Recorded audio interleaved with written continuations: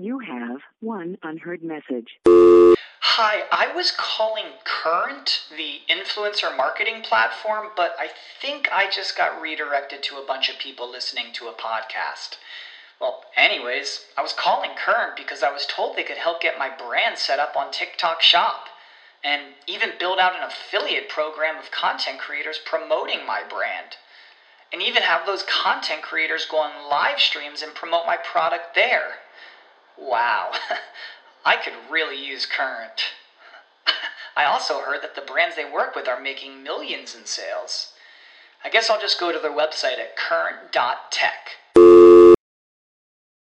This program is paid for by Jacob Media Partners. All opinions or statements expressed on this program are solely those of Jacob Media or its guests and do not reflect the views of WPHT or Odyssey. Today's program is pre-recorded. This is Women to Watch. I don't think you can truly change for the better in a lasting, meaningful way unless it is driven by self-acceptance. Women to Watch, sharing the real stories of the most accomplished women in the world. To rise above all of the noise and fulfill every last one of your dreams. Be inspired by women from across the globe. True philanthropy comes from living from the heart of yourself and giving what you have been given. Who are encouraging more women to pursue their dreams. What I know to be true is that women were always meant to lead.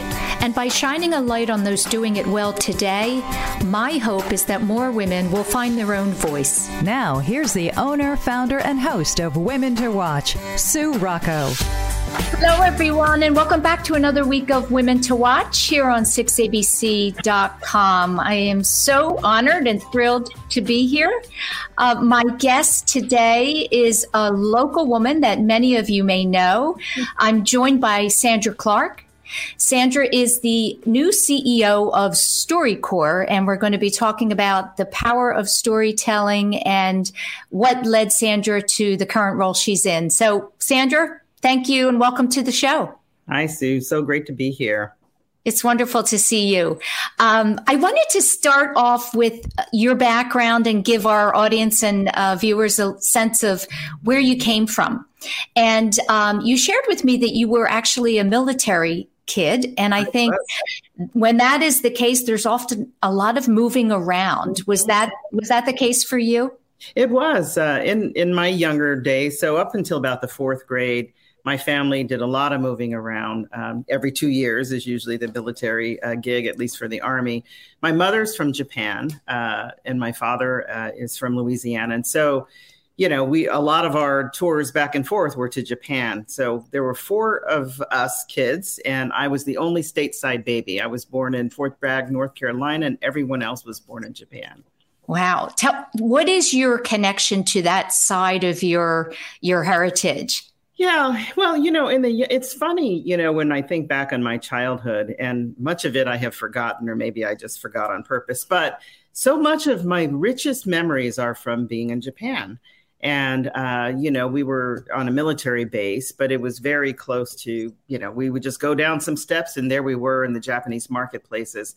So I think, you know, I remember less of my own experience than I think about what it must have been like for my mom, who, you know, married an American, was raising her children in Japan and, you know, kind of immersed in these two worlds of, you know, being in an American military base, but at the same time being able to experience her own culture. And so my uncle was there. I have cousins there. Everyone has passed. And so, you know, but my cousins are still there. So, you know, I would love to go back. It's on my bucket list of going back to Japan and really experiencing it as an adult. Yeah. You know, initially you wanted to be a doctor. I did. Yeah. You did. And, you know, when did you give up that dream? You know, I'm not sure I actually really gave it up as much as, you know, at the time, I mean, I was a geeky kid. I was actually reading, you know, back in the day when our families would get these, these encyclopedias and things like that. And we actually had like a medical manual. And so I was looking at like, you know, the human body and kind of thinking of being a doctor all throughout. And I think sometimes we just don't know the possibilities that we have. And, I was the first in our family to go to college. I mean, it was really, we didn't have all these options of going to the internet and doing all this research and things like that. I knew somehow my parents raised us to know that we were all going to college and we were all going to have to figure out how we had to pay for it. I mean, my dad was on a modest military income. So I think a lot of those kind of things just kind of, it wasn't so much I gave up the dream, but journalism kind of came to me. I went to a high school journalism workshop. And so those early kind of things that happen in our lives that we don't know are impacting us. And my first assignment was interviewing the wife of a basketball player who died, very suddenly from a brain aneurysm. I was 16 or 17 years old, and I happened to win an award for that article. And then I was recruited to the Philadelphia Inquirer as an intern. Wow. That's young. How did that story impact you? In a couple of different ways. I mean, it impacted me and showed me what I could do. It also, I think, was very, I was a shy kid. And so talking to this person who's, suddenly experienced the death of her husband, I think the player was 22 years old at the time.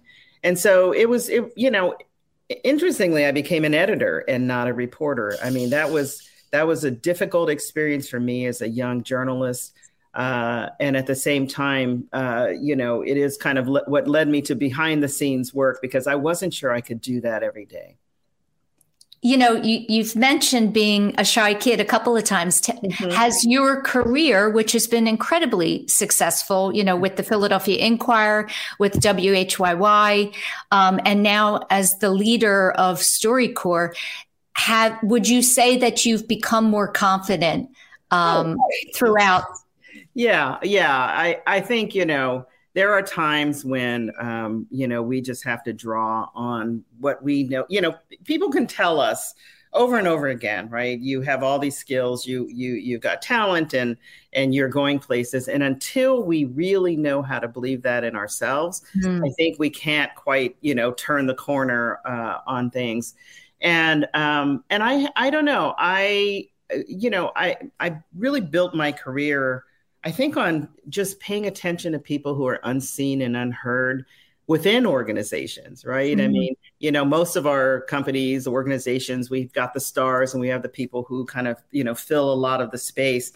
And for me, I knew there were so many people who had so much to offer and often were unseen and unheard. And that's really kind of how I built my career, just quietly. Paying attention to those who were doing the work and who knew way more about companies than they were ever able or given the opportunity to reveal. And that's what kind of gave me, I think, the confidence to just realize that, maybe I had a bigger calling. Yeah, you shared with me, you always had this sense of service, and so I'm always curious if that was something innate in you as a little girl, or was it taught to you by your parents? Yeah, I didn't realize. I think I was, working on my resume one day and just kind of looking back on my career. And I'm not even sure I understood that, my sort of sense of service was so obvious to me until I kind of looked back and saw that thread through so much of, what I had been doing. I think it really did start with my parents, and my dad in particular. He was a career military guy. He, went into the military when he was very, very young, grew up in a very, in poverty. And it was really the thing that changed his life and made my life possible and all of our lives possible in our family. But, to think of the kind of service that he did in the military, here's this African-American guy fighting for our country when America didn't exactly love, Black folks back, right? And so I think of what it took to have that sense of service, even with those, knowing that through so much of his life, but it didn't change a single thing about him. I mean, he raised a flag in front of our house every day. He, really fought hard for our country. He became a mall walker after he retired. And after he died, so many people told us how he saved their marriages, because as he walked through the mall for hours a day, people would come out to him because they knew he was this amazing listener. And so he was this person who, people said he listened to us and he gave us great advice. And this is why our families are together now. So I think of that legacy of listening, and I bring it forward to today. And I think that there's a definite thread there through my life. Yeah. Sometimes I think the desire to kind of help the people around us is more of a driver, right? To raise our hand and speak out than it is for ourselves. Yes. And you really seem to be that kind of person. Mm-hmm. Yeah, absolutely. I mean, I think the really measure of our success sometimes, we get some, especially in the career world, right? We can get caught up in so many other measures for success, but ultimately, I think it is, who we've lit the path for. Somebody lit the path for me. And, how I've not just passed the torch, because I think we always keep the torch in our hands as we're trying to, bring others along too. But the real measure is, how we reach back without being asked. And that's kind of fundamental to, sort of how I was raised, but also how I try to, live my career as well. Yeah. Everything about your career has been storytelling. And I wonder if you can tell me, what do you think is the key to telling a good story? What are the things that especially aspiring journalists should be thinking about? Yeah. Well, a story is only good as the information that we gather. And so really good storytelling starts with just great listening. It starts with not going in with preconceived notions about what someone's story is, not making people have to make binary choices. I mean, do you feel this way about this or that way about that? I mean, underneath everything is a why. Underneath everything is stories that people don't even know that they have this amazing story to tell. And so how we get that story is really the key. It's the how, and it really is about building trust with the people you're talking to. It's about sending a message to them that you will honor their story and do right by it, that you will not, frame it in a way that you feel is a better story. I mean, most people have tremendous stories to tell. So it's really about gathering and the trust building in that relationship as you're listening to that story. Listen, we're going to go into a break. And when we come back, I want to talk about the concept of StoryCorps. I think it's so brilliant. You're watching Women to Watch. I'm Sue Rocco. We're going to go into a break. Stay with us for our watch team if you're listening on WPHT. And we'll be back with Sandra Clark.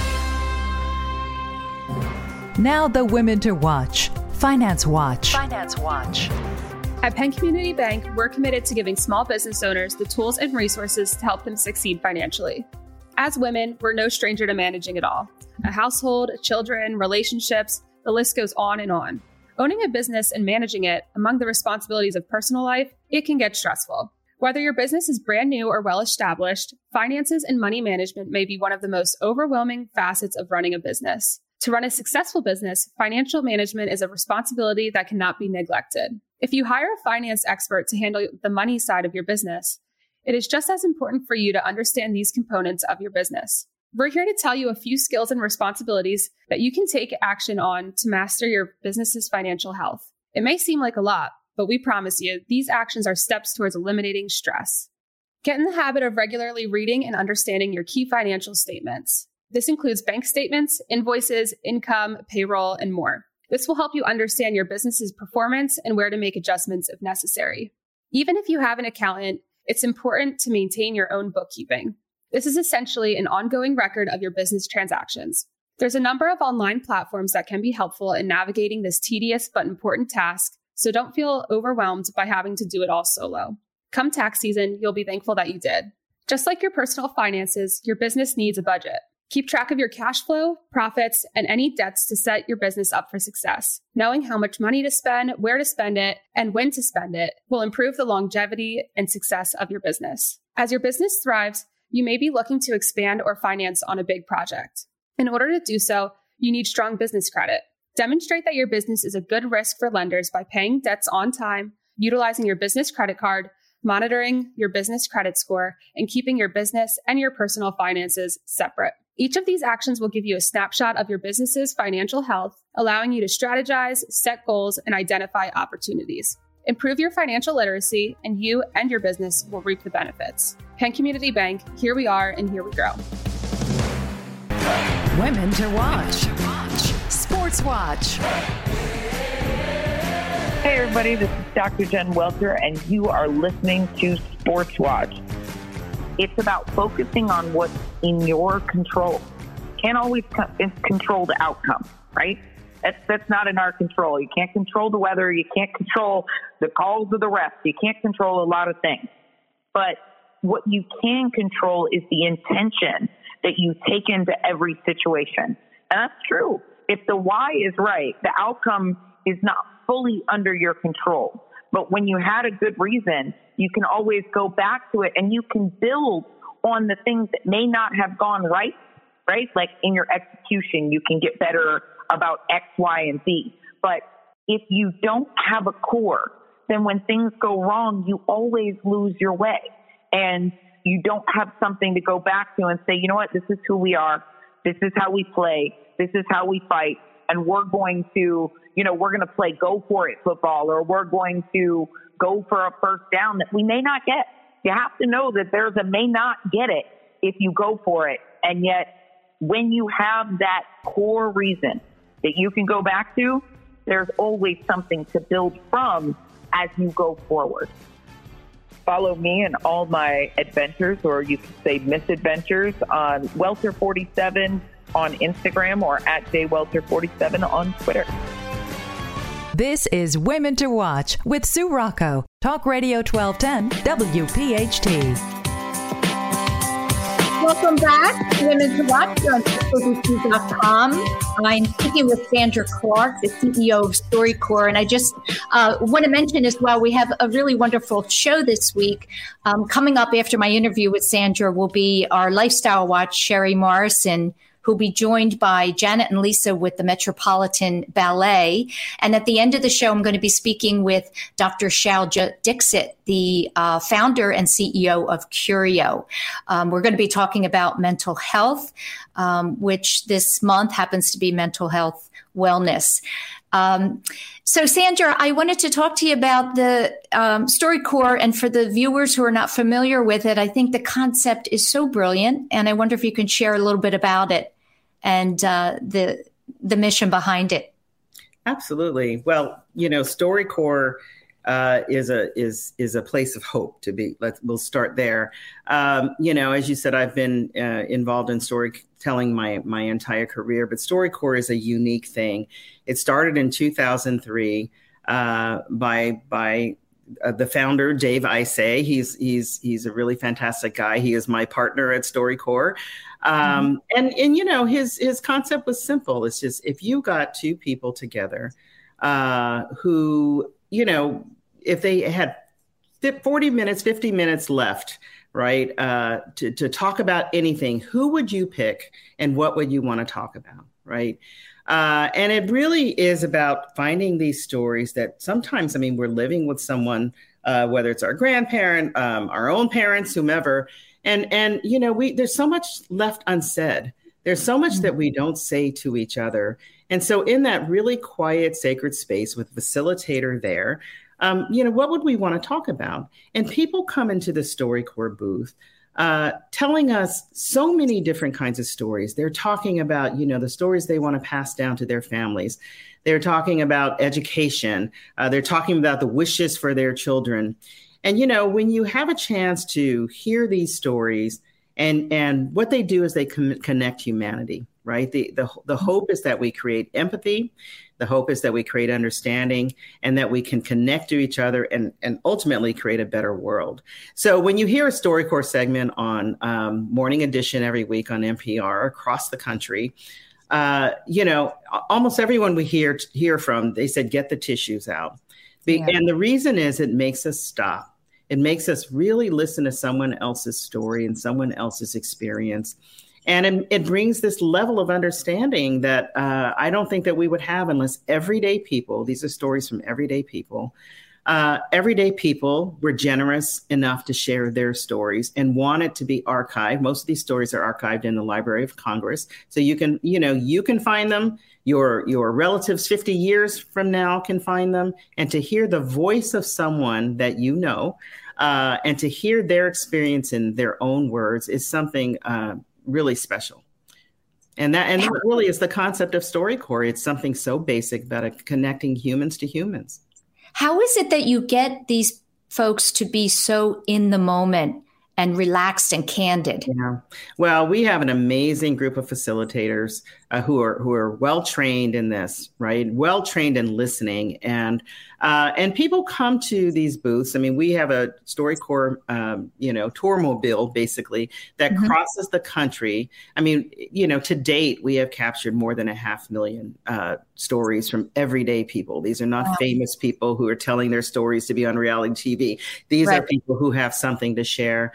And so, we go to 10 cities, and we've done that since 2003. And people come with a story that they want to tell. On this particular day, when we just, had this, horrible tragedy of 19 school children killed in Texas, the StoryCorps story that I think about on this day is a story between a mother and her 10-year-old son. And they were talking about rapid shooter drills. And this is completely unrelated. This is a story that we captured in 2018 after a school shooting. And the mother and the son is talking about, how they do their rapid shooter drills in school. The mother is saying when she grew up, we had tornado drills or we had fire drills, right? There was no such thing as a rapid shooter drill. And when she's hearing, her son tell the story, what that experience is like, but also talking about how if something like that happened in his school, he would take a bullet for his classmates so that they could go home to their families. Wow. And the mother is begging him to not be so brave in that moment. That brings it all home, right? Yeah. And so StoryCorps, is about everyday stories from everyday people. And they tell us so much about our history, not just our family histories, but the history of this country. Yeah. I have to be honest with you. I was struggling this morning, waking up, from what happened and thinking, how can I get in the right frame of mind for the show, and I think you just, the word resilient we use all the time on this show. But when children are involved, it becomes really challenging. And, we have to get to the why. And maybe there'll be more conversations about that. I hope that there will. What it does, it brings us to the most basic human level when you listen to this piece. And it's really about a mother and her son talking to each other. And that's the thing. It's not, there's going to be plenty of news coverage as well. There should be. And there's going to be, the stories of each of these families. But the sad thing is that, this has happened before. Sadly, it's likely to happen again. But we hope that if you can get to the most human level of it, maybe we can come together and solve this problem. Yeah. One of the things you do that I love is bringing two people from completely different walks of life. And there's always these aha moments in that, the bias that people have because of their life experience. And you have an older gentleman, perhaps one political spectrum, and a young woman from a different country with her own views. I think we should be doing that on a daily basis. Yeah. Well, you were talking about our One Small Step project. which we, started a few years ago, really to see if StoryCorps could be a part of, combating this toxic polarization that is really eroding so much in our country. Mm-hmm. And so, people sign up, Democrats and Republicans sign up, and independents sign up, and they want to talk to somebody from the other side, but not about politics. Again, this gets back to, where do we connect on our most human level? They may get to a conversation about politics ultimately, but where they start off is just talking about their experiences as people. And, and we find something that they have in common. So, they might have, have grandkids, or they might have just gotten divorced. You have one unheard message. Hi, I was calling Current, the influencer marketing platform, but I think I just got redirected to a bunch of people listening to a podcast. Well, anyways, I was calling Current because I was told they could help get my brand set up on TikTok Shop, and even build out an affiliate program of content creators promoting my brand, and even have those content creators go on live streams and promote my product there. Wow, I could really use Current.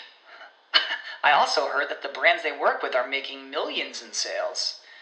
I guess I'll just go to their website at current.tech.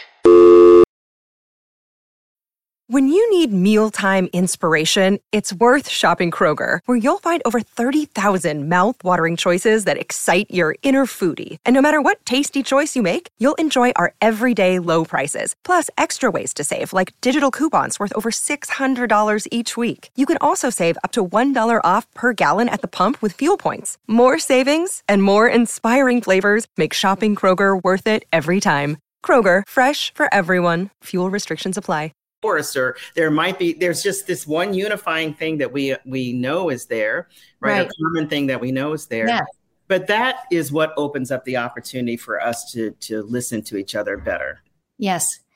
Tell me what you want to bring to the organization as a leader. In other words, when, we talk a lot about culture, what do you want it to feel like there for your team and your colleagues? What kinds of things are important to you in creating the right culture? Yeah. Well, I think it's, really living what StoryCorps is, right? I mean, we are out there, hearing other people's stories. We're out there really, creating sacred space for each other. And I think internally, we also have to do that, right? We have to listen. We have to, really celebrate our diverse cultures. And we have to also understand, the role that StoryCorps plays in just trying to lead us forward as a country. And we have to start living those principles within our own company. And what does give me hope with more women in leadership is that I think that, and particularly I think if we can extract ourselves from sort of models of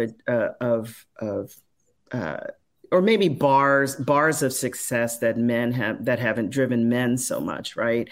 I mean, there's a certain look, and then there's a certain way you are, and there's a certain, sort of blueprint for, success for men. I think that when we can be really comfortable with what's in our DNA as women, and then as leaders, I think that's where we're going to be most successful, when we're not following the footsteps of, how men dictated that. Yeah, I love that, Sandra, and really embracing, ourselves as women. I think that's a great way to end the show. And I really wish you great success as the CEO of StoryCorps, and we'll be listening and following. Thank you so much. I really appreciate the opportunity to be here, to spend time with you, and thank you for all you do in advancing the work that women are doing, both in the workplace and at home. And at home, right? Thank you, Sandra. We're going to go into a break. When we come back, we're going to be joined by our Lifestyle Watch contributor, Sherry Morrison, and she's going to be with two women from the Metropolitan Ballet. We'll be right back. Now, the Women to Watch, Military Watch. Hi, I'm Sean Casey, Senior Director of Communications for Military Affairs at Comcast NBC Universal. While Memorial Day weekend has become a festive time of year as the unofficial kickoff of summer, Its true meaning is a solemn one.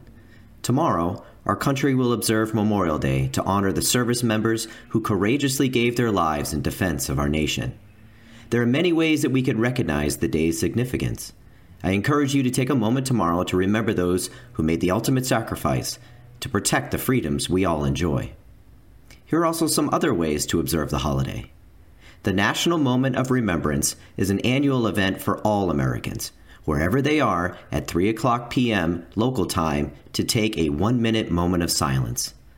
As the event's founder, Carmela Laspada, states, it's a way we can all put the memorial back in Memorial Day. You can also virtually visit Arlington National Cemetery, which is the country's largest military cemetery that serves as the final resting place for more than 400,000 veterans. Visit the cemetery's website, arlingtontours.com, to access the free digital tour. Also, consider supporting Wreaths Across America and its wreath-laying ceremonies at Arlington National Cemetery and over 2,000 additional locations in the U.S., at sea, and abroad each December. Visit wreathsacrossamerica.org to learn more.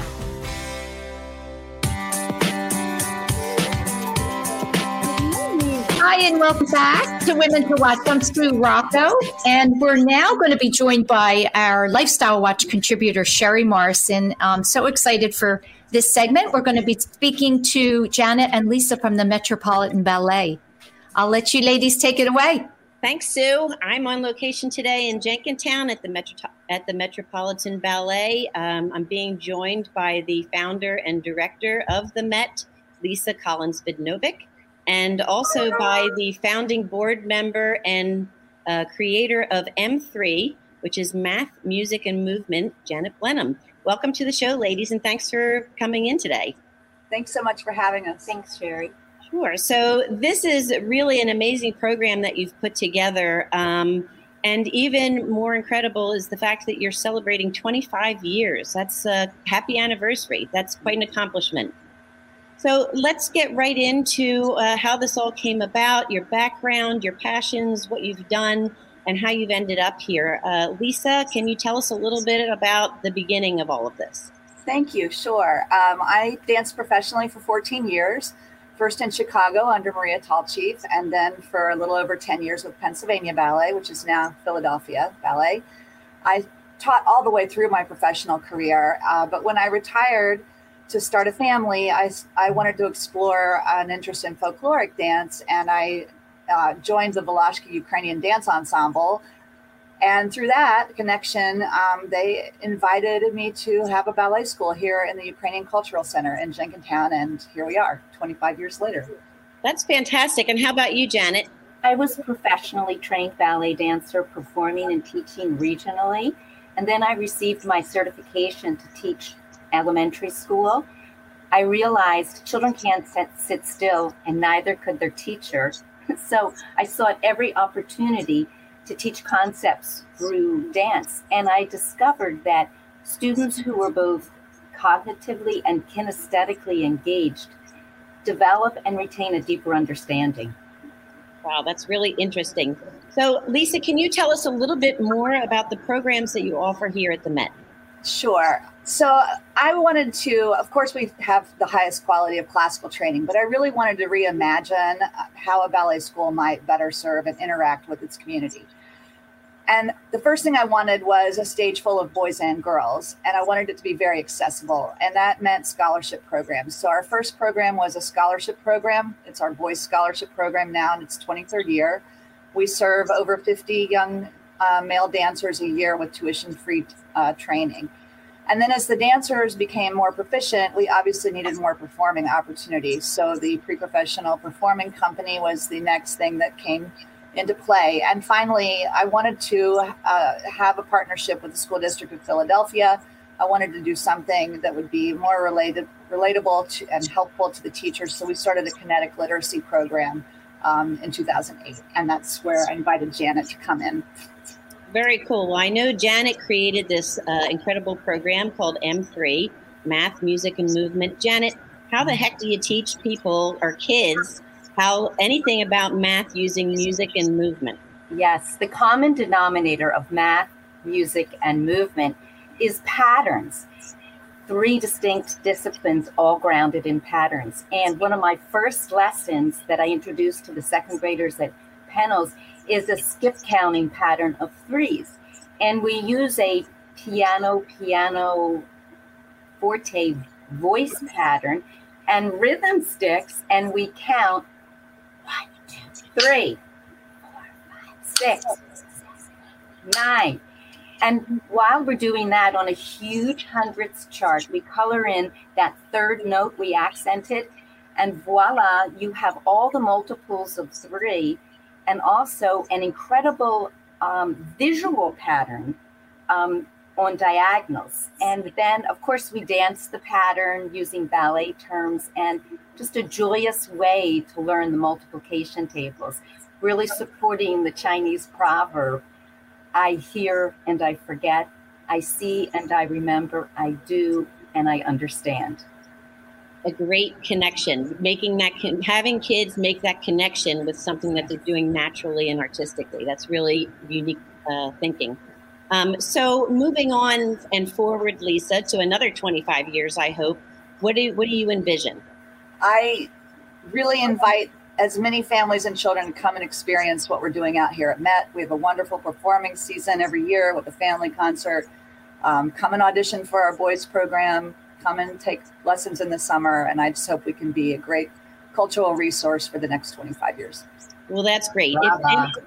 That's awesome. So if anybody is interested in learning more about your program, I hope that you will check them out on their website, which is across the bottom of the screen. And I hope that you'll look forward to joining me next week. I'm going to do a unique wine pairing, a mother-daughter team out in Galen Glen Vineyard and Winery.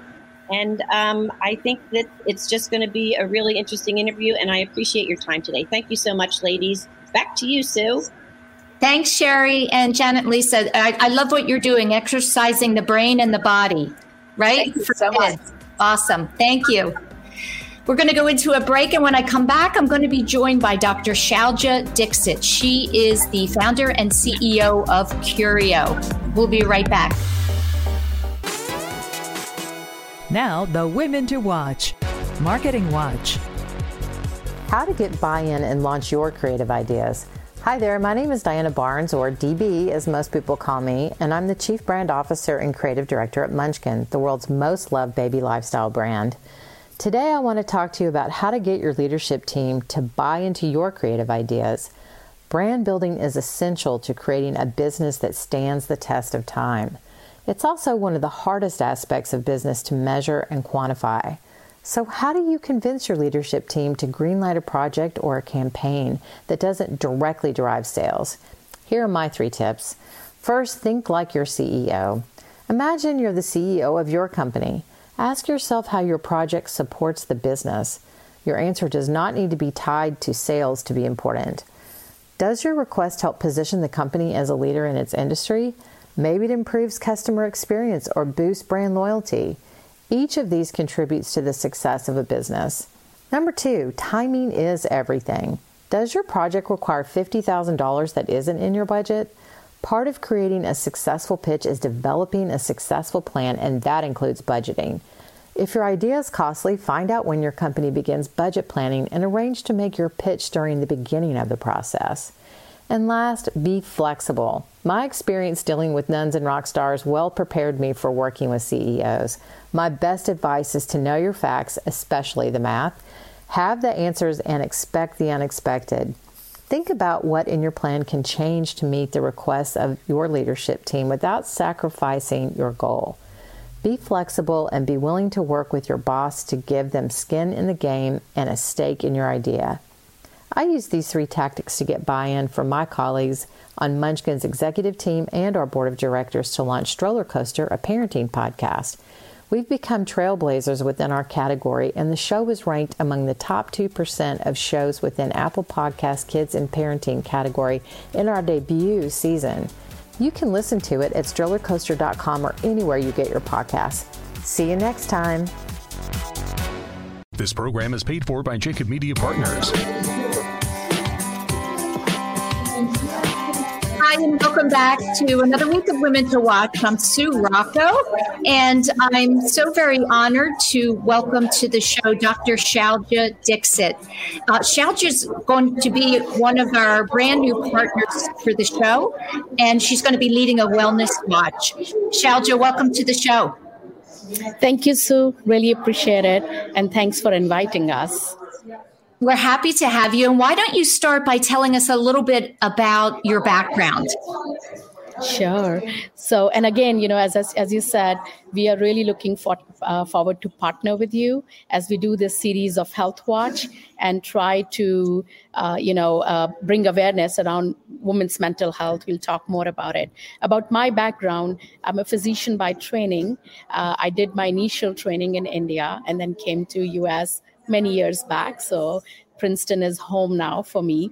And I started this company about 3 years back, looking at the unmet need that is there for women's mental health. So I have been involved in many product launches. I worked most of my career in pharma industry and have been involved in many mental health product launches. One thing which was very clear was that the unmet need that exists for women's mental health and also going beyond just a pill. So we talk about a pill, but pill does not cover all aspects of a person's journey, if I may say. And that's where Curio came in, which is a digital platform, to take care of women's mental health all across her life cycle. Right. So through the various stages of life, which, my goodness, women...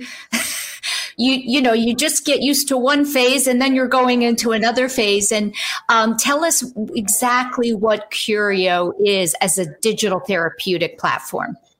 Yeah, so I'll start with what actually you just said, right? So it is true, women go through different stages in their life cycle, but every stage of life cycle for women is different. So let's talk about from adolescent to when you are thinking about family or fertility, when you are thinking having a baby, perinatal and postnatal program, and then perimenopause and menopause and ultimately aging. So all through this life cycle of women, there is a direct connection between the physiology in women.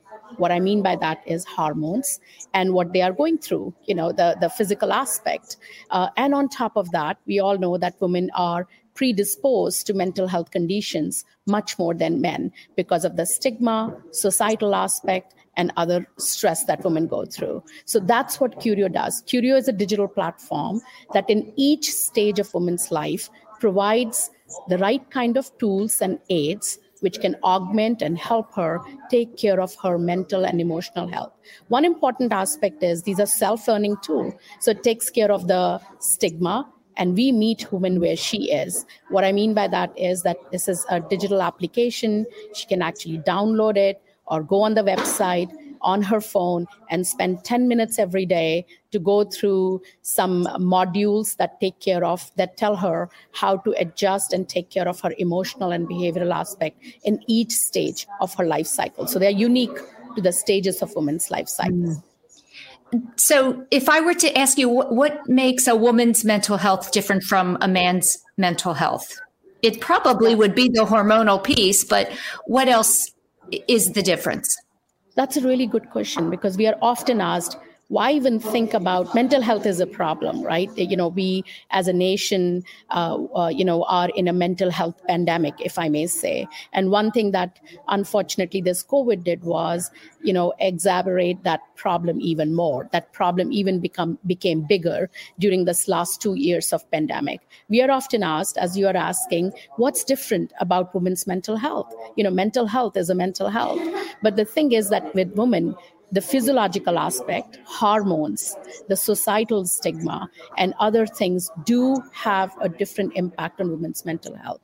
So let's talk about some numbers. Even the prevalence of mental health condition are twice more in women. Women are twice or thrice more likely to get mental health condition than men. So the predisposition is more, prevalence is more, the societal aspect is different. Women interact with the digital tools in a very different way. And most importantly, the physiological aspect is very different. So I want to just break it down a little bit more to give an example. So for example, the estrogen plays a very important role.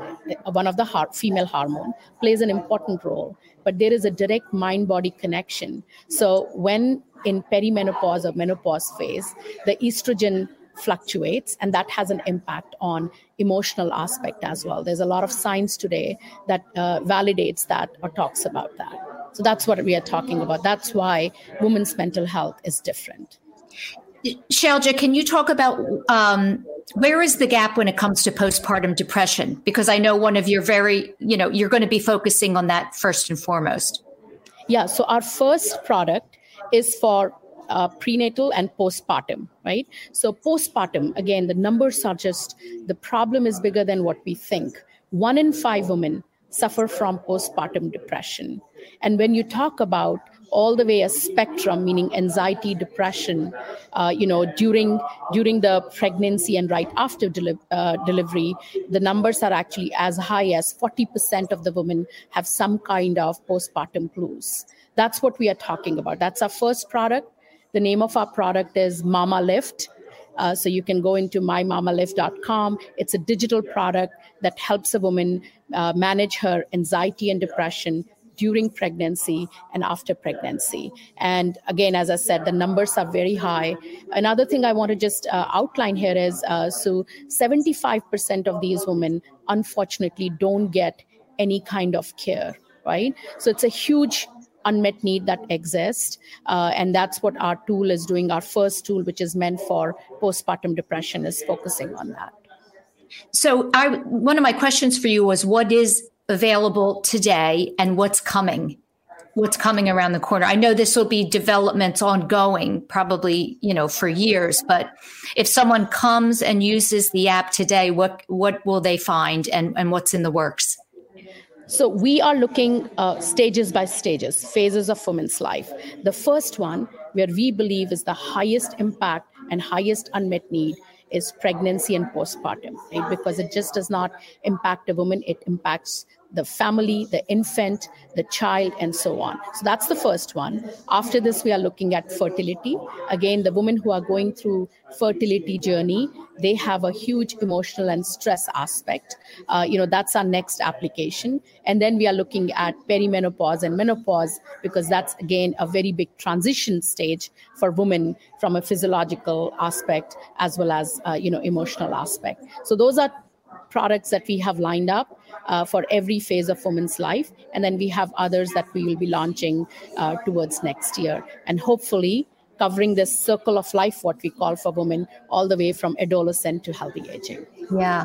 We're going to be so fortunate to have you ongoing, bringing this really important information. What do you hope to bring to the segment as our Wellness Watch contributor? What is it, other than the physiological facts, what is it that you hope to bring to women? So I think there are two things besides the physiological aspect. One, I'm hoping by having this conversation, we are destigmatizing the mental health, right? We need to start acknowledging, talking about it like this is normal. This happens. It's okay to be not okay. It's okay to not feel okay. So that's the first thing. I'm hoping this conversation. And then the second thing is, I would like to bring in more experts in this area, hopefully even some stories, to talk about that, what exactly women went through. So I'm really hoping that we are able to spread the awareness and take care of stigma and normalize this dialogue around mental health for women. Yeah, I think that's so important. And, in light of what is going to be a very tough week, with regard to mental health, I think there's so many things we can be doing and should be doing across the board. But you're right about eliminating the stigma. And I do think we're talking more openly about the fact that wellness to the body is as important as wellness to our mind. Absolutely. It all starts with mind-body connection, right? So let's take care of our mental and emotional state. There are tools out there. Let's leverage them, and I think that will have an impact just not on women, but society at large. I just want to leave with one thought as we talk about health equity and women taking a leadership position, and your segment is just so important for that. I think this particular aspect mental and emotional has to be taken care of if we want women to take on, a leadership positions and move on and be a very important contributor and be recognized as an important contributor to the society. So that's I just want to leave that thought. I agree. And I'm really looking forward to all of your segments, Xiaojie. Thank you so much for being with me today. Thank you, Sue. Thanks so much for inviting us. And that is it for another week of Women to Watch. I'm Sue Rocco, and so grateful to 6abc.com for bringing you the show. And next week, I'm going to be joined by Deborah Brooks. Deborah is the CEO of the Michael J. Fox Foundation. Have a wonderful week, everyone, and thanks for being with me. Thanks for listening to Women to Watch with Sue Rocco, a Jacob Media production. If you're interested in learning more about the power of the radio hour, contact Joe Kraus at 267-261-3428.